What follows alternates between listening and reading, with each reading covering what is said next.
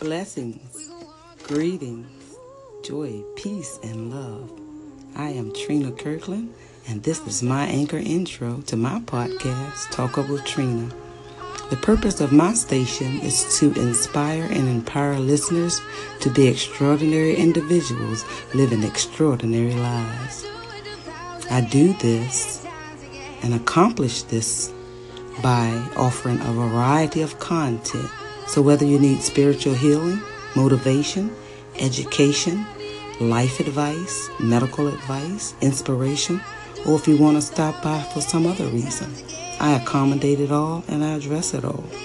And if you come by and engage with my station, I guarantee that you'll receive something to help you rise up to the occasion.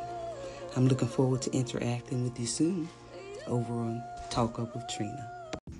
Good morning to my wonderful anchor listeners. This is Trina Kirkland, and it is time for Talk Up with Trina. Good morning, good afternoon, good evening, wherever you are in the United States of America, in the world, wherever you are. Greetings to you from me, and I thank you again for joining me here. So as we get started on this beautiful Tuesday, it is March the 20th, 2018.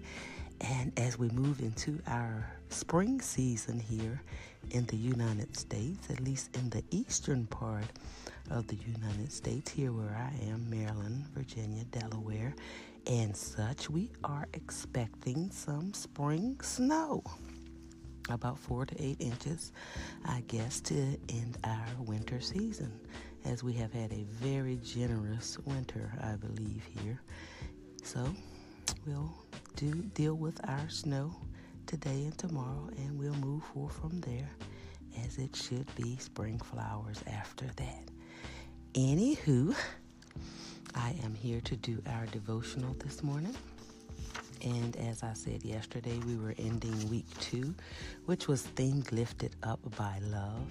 And we'll be starting week 3 today. So day 15, week 3, and I'm focused on reaching for the best.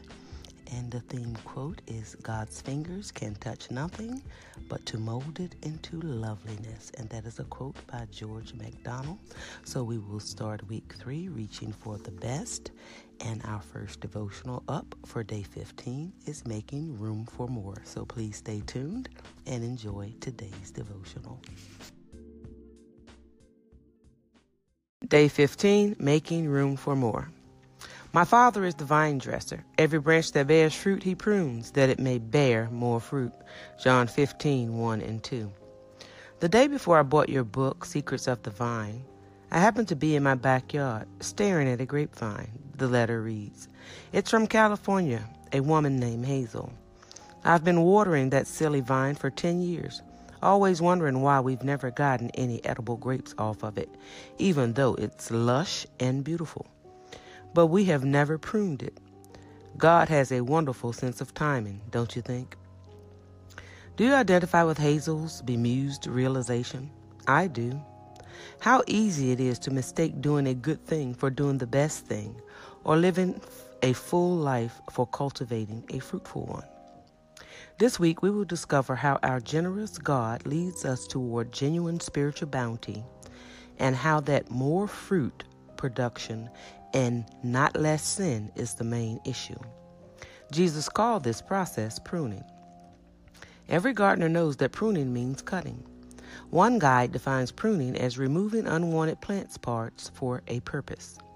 The gardener removes unnecessary branches and useless offshoots. He pinches back buds to redirect growth. He thins excessive fruit to get bigger fruit. The result? The plant flourishes for its intended purpose. In our spiritual lives, pruning is an ongoing, intimate interaction with a pleased and hopeful vine dresser. In pruning, we sense a recurring invitation. God is calling us away from less important occupations to our full potential and significance.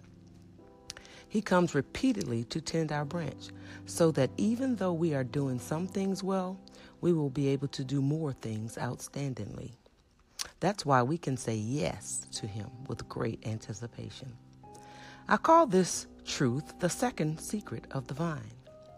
If your life bears some fruit, God will repeatedly intervene to prune you so that you will bear even more fruit.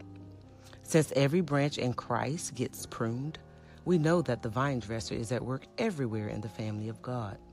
Here are some common focal points of God's pruning shears. Priorities that need to be rearranged. Attachments that weigh us down. Values that were acceptable when we were younger but aren't now. Busyness that may accomplish much but not what matters most. Relationships that diminish our impact instead of enlarging it. My friend, in all of our discussion this week about what God may be trying to remove from your life, remember the surprising truth about pruning. What feels like loss is really about gain. In fact, at times you may feel that what God is asking of you contradicts His character or His promises. But the opposite is true. He is simply hard at work guiding you toward the life of impact and significance that you've asked for and that He wants to give you. Pruning is God's way of making room in your life for more of what matters most. As you cooperate with Him, you find yourself shaking your head, not over what you have left behind, but at the wonderful results you see flourishing all around. So I hope you enjoyed Making Room for More. This is Trina Kirkland, and thank you again for listening.